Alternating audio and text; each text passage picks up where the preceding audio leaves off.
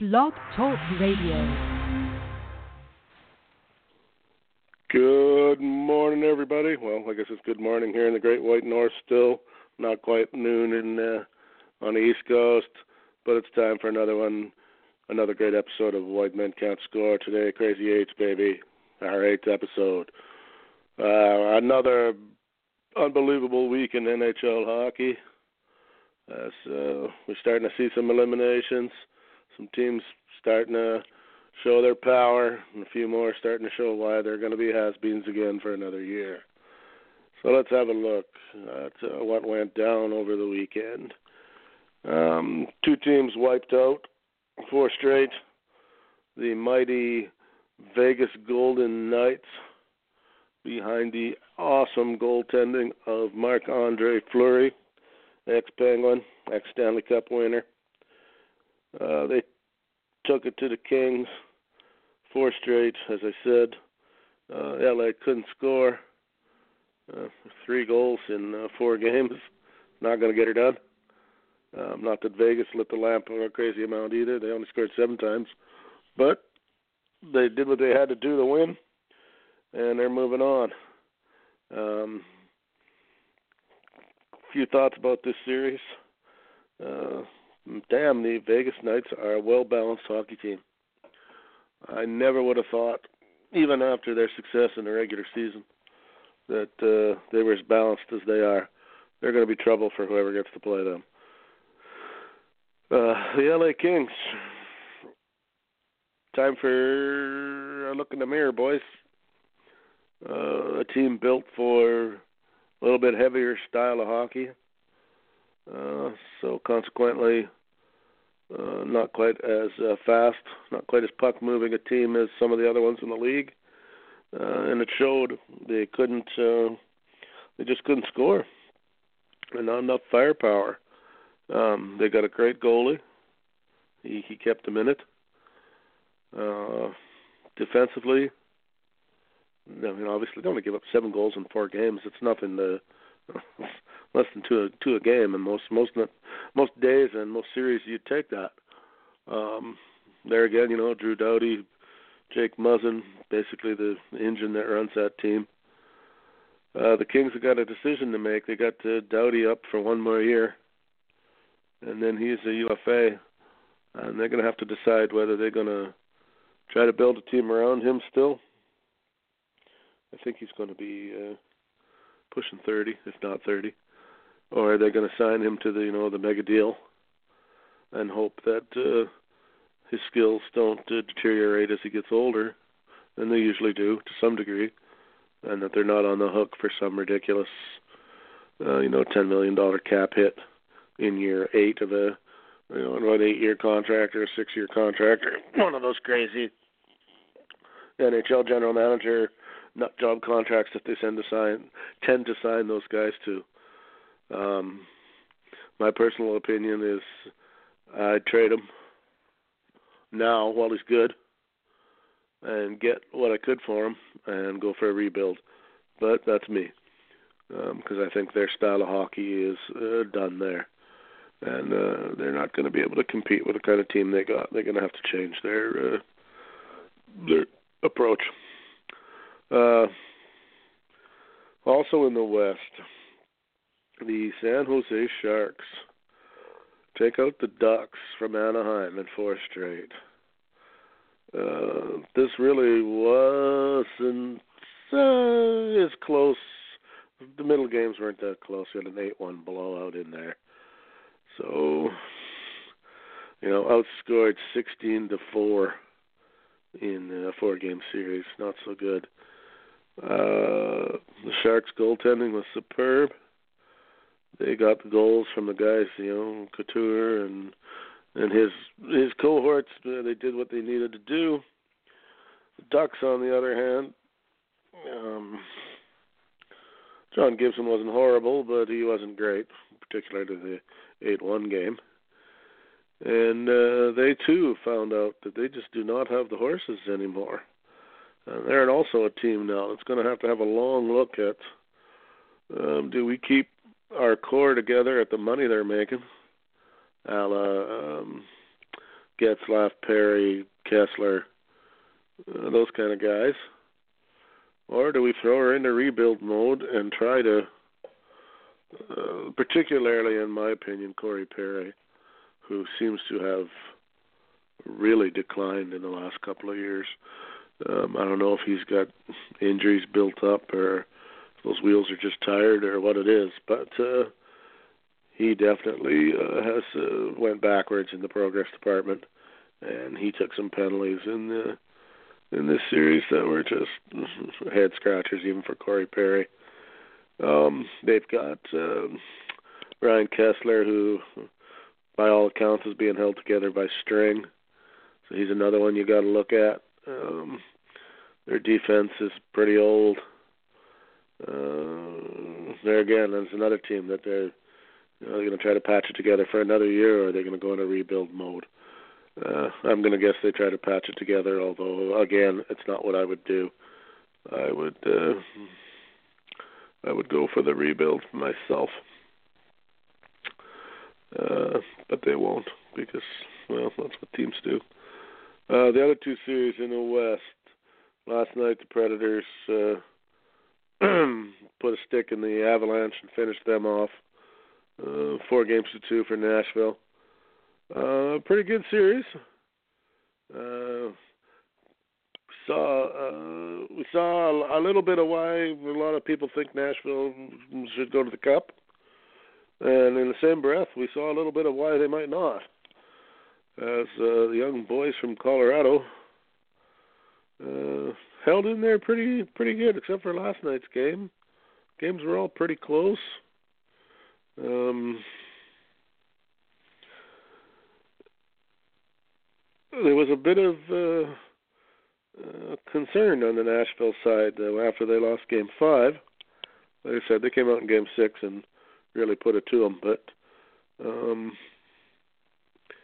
they showed they were mortal and could be defeated despite the hype. 22 goals in 6 games is pretty good, although they gave up 15, which is maybe a few more than they'd like. What can you say about the Colorado Avalanche from absolute garbage last year to 6 games against the Stanley Cup favorite? If whoever's running that team, I believe it's Joe Sakic, I want to say, their general manager. They just need a goalie, and I don't know what they would have done to Nashville if their goalie would have been healthy. I mean, they were playing Jonathan Bernier, Toronto cast off from years ago.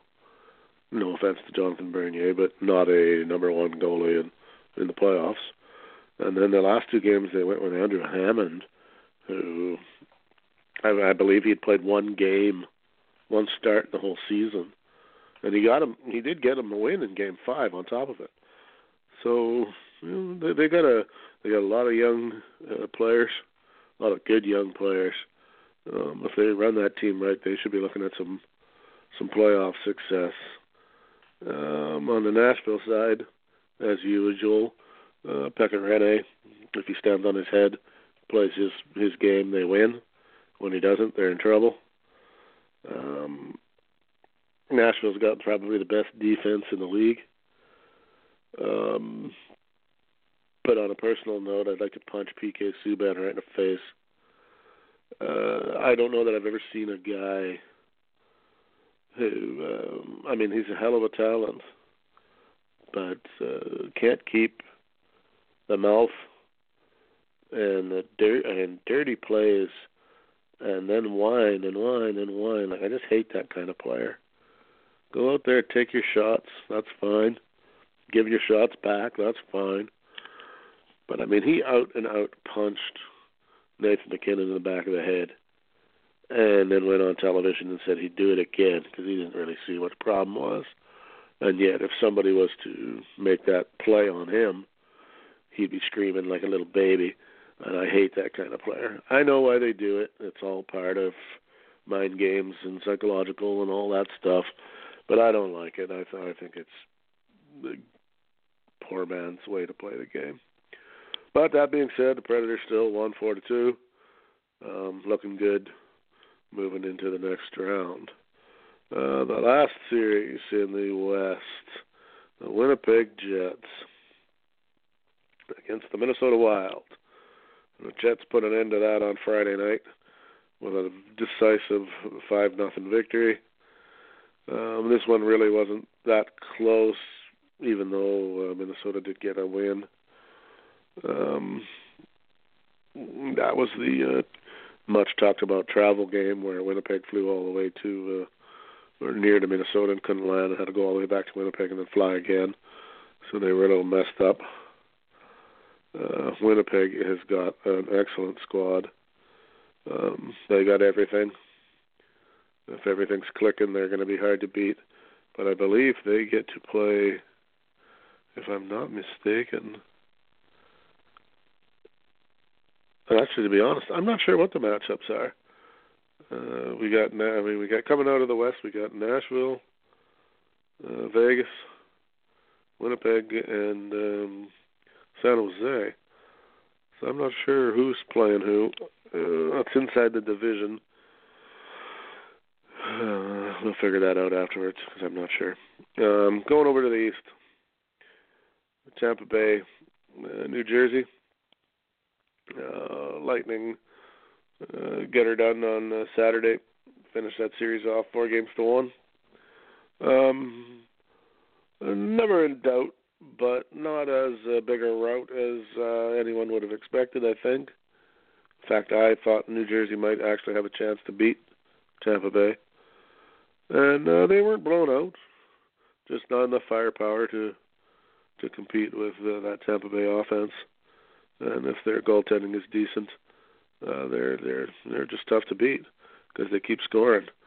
Again, another team with 18 goals in 5 games. That's a tough. If the other teams you're giving up 4 a game. You got to score 5 a game, and in the playoffs, this is not that easy. So full marks to Tampa Bay. Nikita Kucherov in particular played really well, minus his cheap shot. I believe that was in Game 4, but that shit happens. So what are you going to do? Kudos to Tampa Bay. They look good. Washington. No, let's leave Washington. Let's go to the ones that are finished. Pittsburgh and Philadelphia. Let's talk about this series. On Sunday, yesterday, the Penguins and Philadelphia played one of the stranger playoff games I've seen in a while. Twice Philadelphia had 2-goal leads. The score was actually 4-2 for Philadelphia at one point, and the score ended up 8-5 for Pittsburgh. The Penguins score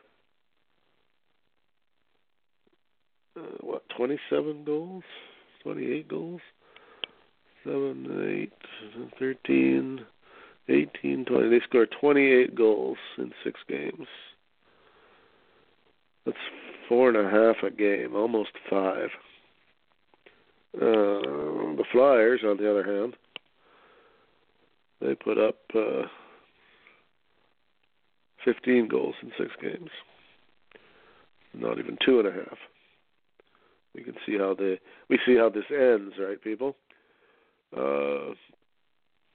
Incredibly gutsy performance by Sean Couturier of the Flyers, who turns out had a tore MCL, but played anyway. In the last game, he had 5 points in the last game. So, fucking hats off to that. That is a hell of a gutsy performance. Big balls there. But the Flyers goaltending, good God. Just when they needed to save something to keep that momentum rolling, the puck is in the net. Last night, or afternoon, Jake Gensel scored 4 goals in a row. How does that happen? Like, once a guy scores, let's say, okay, anybody can get the first one, and maybe the second one. But once you get the 3rd goal, where, as a defense on the other team, what the hell are you doing? Are you not aware this guy has got a hot hand and he's out on the ice, and we probably ought to watch him. And yet, no, he's all alone in front of the net for a tap-in, and it's just like, good God. You know, the Flyers, they have the offensive players, but no defense at all. Goaltending horrible. Defense, is more offensively geared. Their forwards more offensively geared. And got some good talent, but are never gonna win in the playoffs with that goaltending. They have got to find a goalie. I don't know where they're going to get one from. Are they going to have to bring one? Going to have to find one in juniors and nurse them for a year or two to get them up into the pros. But they need a goaltender because their goaltending downright sucks. Then we have the Penguins, who they just, there's a reason those guys win Stanley Cups. They've got a core of superstars, 3 or 4 of them, particularly Crosby, Malkin, Kessel, and Letang, and the rest of their team are pretty much fill-ins. Matt Murray gives up 5 goals and still gets the win because they score 8. Malkin is hurt, so Jake Genskill decides to score 4 goals. They get them from, Crosby did his thing yesterday, but when their stars don't, every so often they get those goals from those guys that you don't really consider, the big goal-scoring type guys. Jake Gensel gets goals. Connor Sheary gets goals. Rust's got a goal. They just seem to come from the, but that's how you win in the playoffs. You're going to stop Crosby and Malkin? Fine. You're going to stop these other 9 guys too? Not very often. Once in a while you'll get lucky and pull it off and everybody's cold on the same night. But, that's why Pittsburgh wins cups. And you can hate them. And particularly if you're a Flyer fan, you probably really hate them. But, boy, don't you wish you had a Sidney Crosby on your team? I know you do. Everybody does. There's not a team in the league that wouldn't take him in a heartbeat. All right. But death to the Flyers. They're valiant effort, but not near enough power to beat the Penguins. Washington Capitals, Columbus Blue Jackets. At one point in this series, it was 2-0 for Columbus. They had won both games in overtime in Washington. And we're coming back to Ohio looking pretty. That was Tuesday. Since then, they have lost 3 games in a row, including one at home, and are on the verge of elimination in Game 6. Actually, they lost 2 at home. I take that back. John Tortorella has promised us a Columbus win, and that they will be back in Washington for Game 7. Part of me would almost like to see that not come true, just so I can laugh at John Tortorella. Washington they played well last year. Full credit for the 3 wins. Are they finally going to break that playoff monkey and get out of the first round when they're supposed to and get a little further, or is Columbus going to stick a knife in their backs and kill Washington fans yet again? I would love to see that, to be honest, not being a Capitals fan, but I think this year they're going to get her done. I think Columbus has shot the proverbial load, as they say, and they got nothing left. They got a good goalie, and he held them in it the last couple of nights. But I think Game 6, that's it for them tonight. I think they're done. And Ovechkin will finally have something to be happy about, and Capitals fans can breathe easy, although I believe they're going to get the Penguins next. So it might not last for long, but enjoy it while you can. That's my prediction, Capitals tonight. And then what I've considered to be the weirdest series, but then, of course, I'm a Leafs fan, Toronto and the Boston.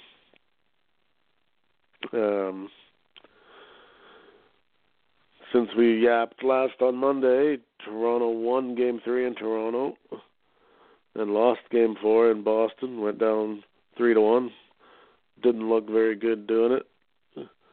And then had to win on the road to stay alive, and actually pulled out the 4-3 victory.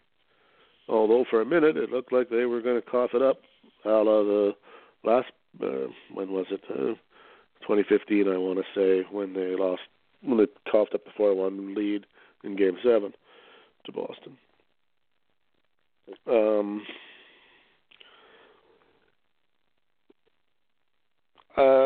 When Boston is playing good and Toronto is playing good, Boston is a better team than Toronto right now. They got a better maybe not a better goalie. They got a little more experience, a little bit better on the back end than Toronto, especially in the defensive area. Forwards are pretty even and might even give the edge to Toronto there. But if they're both playing good, Boston is a better team. Doesn't necessarily mean Boston's going to win the game that night, but they're a better team. When Boston plays average and Toronto plays average, Toronto's a better team. Toronto can beat Boston if Freddie Anderson stands on his head, like he did in Game 5. And Boston only has a mediocre effort. I love my Leafs, but I still don't see them winning this series. I think they'll probably win tonight to tie it up, but then they're going to have to go back to Boston and beat the Bruins for the second time, and I don't know that they've got that in them. If they do, and they beat Boston, then the league better look out, because that means Toronto has figured something out in their big scheme of things, and that they've, one of the keys to playoff success is learning to overcome adversity, which means they will have done that, and the rest of the league should get nervous at that point, because those are the teams you don't want to play. But I'm still going to predict that the Bruins will hold on there and win her in 7. So that leaves us to look at some NHL news. Today, this morning actually, Calgary Flames named Bill Peters as their new head coach. For those of you who don't know, Bill Peters is the ex-coach of the Carolina Hurricanes, who, if you go have a look at the standings, have not been too good the last few years.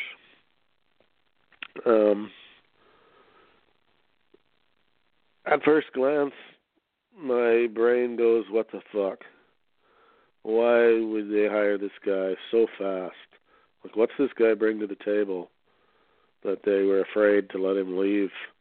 That in 3 days he resigns, and 3 days later they've signed him up. Usually the teams will wait to see who else gets the axe. Try to get the best guy who's available. They did say they wanted somebody with a proven, the same thing they always say. We want a proven winner with a track record in the NHL. Well, sadly, Bill Peters is not that. He took Canada to a gold medal at the World Championships, and he's going to attempt to do that again this year. But let's be honest, taking a team of Canadian All-Stars to the World Championships when the rest of the good players are still playing in the NHL really isn't that big a feat. I think a lot of coaches could probably do that. I looked at his track record in Carolina is not good. Now, granted, Carolina doesn't have a goalie, but neither does Calgary. So that sort of makes you wonder, like, what does Flames management think they have that this guy who posted a record of basically 500 in 4 years in Carolina, what does he bring that they suddenly think he is going to turn the Flames into a playoff team who, they were drastic underachievers this year? I don't know. I think Calgary just doesn't want to hear the word rebuild.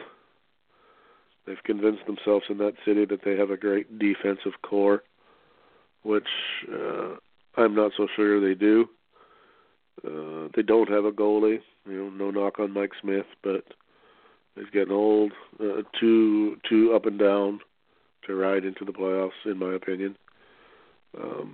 They got some good players up front, but I'd say they're a long ways from a Stanley Cup contender or any of that nonsense. So, I don't know. People of Calgary, I hope that works out for you because I think it's good for both Alberta teams. Well, first off, I'm an Albertan, and second, a Canadian. So it's good for both those teams, in my opinion, to do well and get into the playoffs. I don't know if they're going to, though. Should be interesting to see those two battle it out again this year for the dubious honor of being the best of the non-Alberta playoff teams. No offense, Oiler and Flames fans, but it's just too easy. So what do we learn from the first round? So far we've learned that you must be a well-balanced team to succeed in the NHL playoffs. You just cannot do it without having a bit of everything. So teams that are looking to improve, that's why it's not easy to rebuild. That's why you have to commit to the whole thing, the 4 or 5 year process. You can't just pick up a player and be great. It just doesn't work that way anymore. The days of getting the superstar sniper at the deadline and pushing into the playoffs are gone. Unless the game changes again. It's just not. It's not the way the game is played. It's too grindy. It's too puck movement. It's too up and down for that kind of hockey.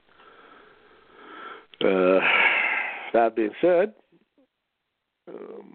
teams don't seem to learn, and I said we'll see it again this year where they throw with John Tavares, who is a good player and would help most teams, but he alone is not the answer.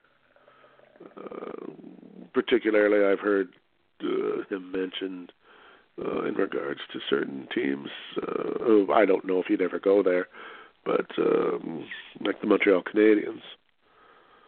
Well, yeah, okay, sure, John Tavares is a much better player than well, to be honest, probably offensively anyway, in the forward department, better than anybody Montreal has right now. But if you put him on the Montreal Canadiens and don't do anything else, Montreal Canadiens aren't going to be, instead of losing 6-1, they're going to lose 6-4. That's not enough. You got to get John Tavares, and then you got to find a defenseman, and then you need a center, and you got to fill in those pieces. It's not easy to do. Teams it's a kind of a, with the salary cap and the UFAs and RFAs and all this stuff that's still relatively new in the NHL. The old school of general managers and stuff is slowly being replaced with a younger crowd, and the game will change as that happens. So, with that being said, tonight on the Tube, Bruins at Toronto. I picked the Leafs. Capitals at the Blue Jackets. My heart says Columbus, but my brain says Washington. So Lord only knows who will win out there. I don't know if there was any other big NHL news this week. I don't think so. It was pretty quiet with the playoffs. There's some coaching, particularly people are wondering what's going to happen in Carolina with their batshit crazy owner there who thinks that, or seems to think that everybody gets paid too much. The guy's a billionaire, but doesn't want to pay anybody, and they're already, I believe it was Elliot Friedman from Sportsnet who was trying to explain that they want to do better, and money's not an issue, but they don't want to spend any more money. and they're already spending $15 million less than every other team in their division. Well, how you plan on getting better? Even if you develop talent in-house, sure, they're cheap for a while. That first 3-year contract is a gimme, where they can't make more than $1 million. Then I believe you get the next, I think it's 2 years on RFA, but then you got to pay. And so, like I said, even if you're going to develop your talent in-house and not trade for it or free agent it, at some point you got to open up the wallet if you want to win. Carolina, let's have a look. This is something we haven't done on the show yet. Let's have a look at the old, as the playoffs have kind of quieted down with only 2 series left to be decided. So we'll have a look at Carolina's salary cap. They already are the second lowest spending team in the league, only behind Arizona. And we all know how bad Arizona is.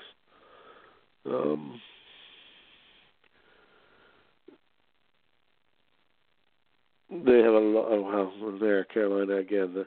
That's also another thing. If you can't spend the money or aren't willing to spend the money, you can't make any mistakes when you sign players, because you don't have the room to, you don't have the room to buy your way out of the mistake, so to speak.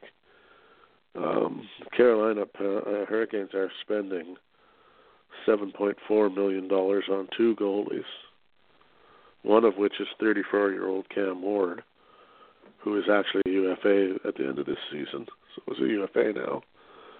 And they're on the books for another 3 years to Scott Darling for $4.1 million, which is a ridiculous sum, considering that Scott Darling only played in 43 games this year. Had a save percentage of .88 and a 3.1 goals against. The Toronto Maple Leafs of the world or the Penguins of the world would find a way to bury this guy in the minors. You still got to pay him, but he doesn't count towards cap anymore. Or they find a way to trade him with another guy to somebody else to get rid of him. But Carolina doesn't have that luxury because they can't or won't spend the money. They've thrown. Now, granted, this administration is not there anymore. The people that made these moves are gone. So it's hard to say what they will do moving forward. But they've got Jordan Staal, who's not a horrible player, but not a great player either at 30. They have him signed up for another 5 years at $6 million a year. Victor Rask, who was an okay player, but I wouldn't consider him to be an upper echelon.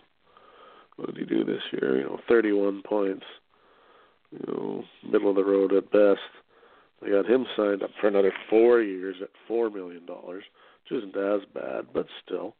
Right there's $10 million tied up in 2 guys who probably aren't deserving of that kind of money. And then they've got a whole bunch of what I would call B players who aren't making huge money, but 2.7, 2.5.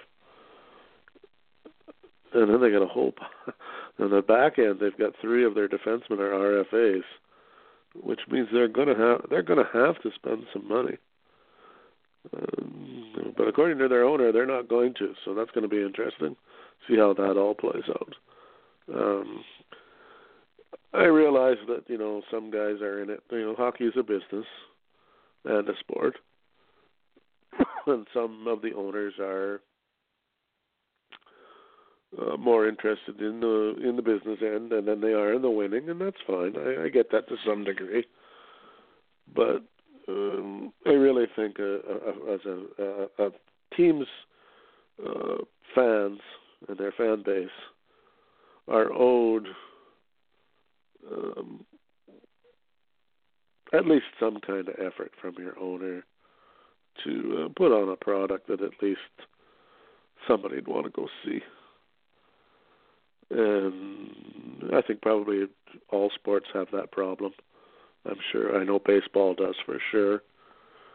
Football's got the Cleveland Browns, who, I guess they can't get any worse than 0-16, but I can't even imagine a hockey franchise that never won a game all year. Oh, my God. I don't even know that anybody's... I want to say back in the expansion days, I think might have been the Capitals. I think one of them anyway. I think they only won 8 games, I believe, in the season. But 8's a far cry from none. Anyway, as I was saying, your fan base deserves that you throw some kind of a product out on the ice.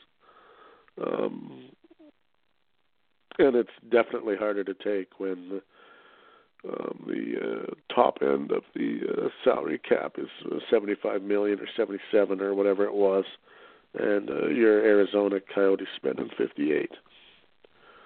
So you have $16 million under the cap, where you could, okay, maybe you don't want to spend it all, but you could go spend $7 or $8 million and try to get a good player in there, or make a trade, do something to get some young players, and you got the money to pay them. So do it. You don't want to be, but then it's the trick there is to get good players. You don't want to be the Edmonton Oilers, who by shitty math and not paying attention, have made a few god-awful signings, and now find themselves, they had $8 million worth of cap this year, but they couldn't spend it because Mr. Connor McDavid's big contract starts up next year, and that money's all gone, and they couldn't even use it for a year. Well, I guess they could have on a 1 year, but then they'd have to have found room for, Connor McDavid only made $925,000 last year. And, probably a couple million more in bonuses, but as far as cap hit went, it wasn't even $1 million. Next year, he's 12.5. So, right there, bang, they've got to come up with $12 million in cap space that they didn't have this year. So somebody's got to go. They've got way too many guys on long contracts who, we could talk all day about the Milan Lucic contract. Too long for too much. The Leon Draisaitl contract is definitely for too long. Too much, maybe too early to tell yet on whether that was a waste of 8.5 or not. He was decent this year, but he wasn't $8.5 million worth of player. Hopkins at $6 million is too much money for what you get back. And then they've got some defensemen that God only knows why Oscar Klefbom is getting $4 million a year, or why Chris Russell is getting $4 million a year. And to be honest, I'm even more mystified at why Cam Talbot's getting $4 million a year. But regardless, those contracts have been made, and now the Oilers are going to try to figure out a way to get out from underneath that money. And I don't know if there's going to be some trades in Edmonton, maybe a buyout. I don't know how willing their owner is to spend money off the books, so to speak. But they're going to have to do something because the math just doesn't work itself out there. But, to go back to spending, it's, the general manager has to be a smart guy for a reason. And that's why the bad ones ruin teams really fast. It doesn't take much. Nobody 2 years ago or 3 years ago or whatever it was, I think 2 years ago, when Edmonton signed Lucic, everybody was just like, oh, excellent. Oh, just what they need. Nobody's going to push the Oilers around anymore. People still push the Oilers around, and I'm not necessarily blaming Milan Lucic for all of it. I think he is what he is, and I don't think those people who were actually in the hockey world are all that surprised that he is what he is. But he was going to save the Edmonton Oilers at one time. And now I think most fans would be, in all honesty, probably be happy to see him go just because of the cap space, not for any other reason. But such is life in the NHL. I don't know if there's anything more that we really need to kick around. So far, the first round has been pretty good, minus the 2 4-straighters. I never like to see 4-0s. Always like to see the teams really earn it. At least 5 gamers. 6 is even better, so everybody gets a chance to go out there and show their stuff. But sometimes it happens, and what can you do? I think that's going to be about it. So it's Monday, April 23rd. We'll probably have 2 more series decided tonight, and definitely by the time we talk again next Monday, we'll be maybe even into round 2, unless somebody goes 7. I guess they wouldn't play till Wednesday. Well, there'd probably be games by the weekend, so we should be into round 2 by next Monday. Here on the Wideman Podcast Network, of course, there is Wednesday, 8 p.m. Eastern, the much celebrated, much talked about Wideman Can't Jump NBA podcast, flagship. Hell of a show. Anybody who likes basketball has got to listen to it. And if you're only a mediocre basketball fan, probably still listen to it because it's pretty funny. And they have some really good, educated guests on that show. Friday, I believe, is the new day for the Tim and Tom show. Usually it's either at 8 or 9 Eastern, depending, but in there somewhere, depending on our schedules. That's the show that if you are easily offended, you probably don't want to listen to. Unless you're one of those guys who gets his kicks out of getting mad, in which case come and listen. We're not politically correct. We're both too damn old. We're both not snowflake millennials. We say what we think. We make crude, offensive jokes. We tend not to get too dirty. But we do get a bit dirty. We get a bit R. But like I say, there is no political correctness on our show.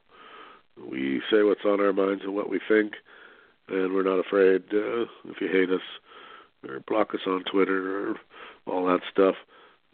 We don't care because we want it to have an honest, truthful show. Sure, some of the jokes are tongue-in-cheek, and Tom and I, neither of us are racist or gay haters. But in the same breath, we'll still make jokes about all of that stuff because we think it's funny and because we're old. We get a pass. Millennials, too bad. Go to your safe spaces. I don't care. And then Sunday, there's the Sunday night roundtable where Tom, Tim, and Nate Bush, the other NBA expert, we get together and just basically talk the shit about the week and what might have went on, what didn't go on. Kind of beat around the bush, to be quite honest. Kind of just 3 buddies sitting there at the table talking some shit. But people seem to enjoy that too.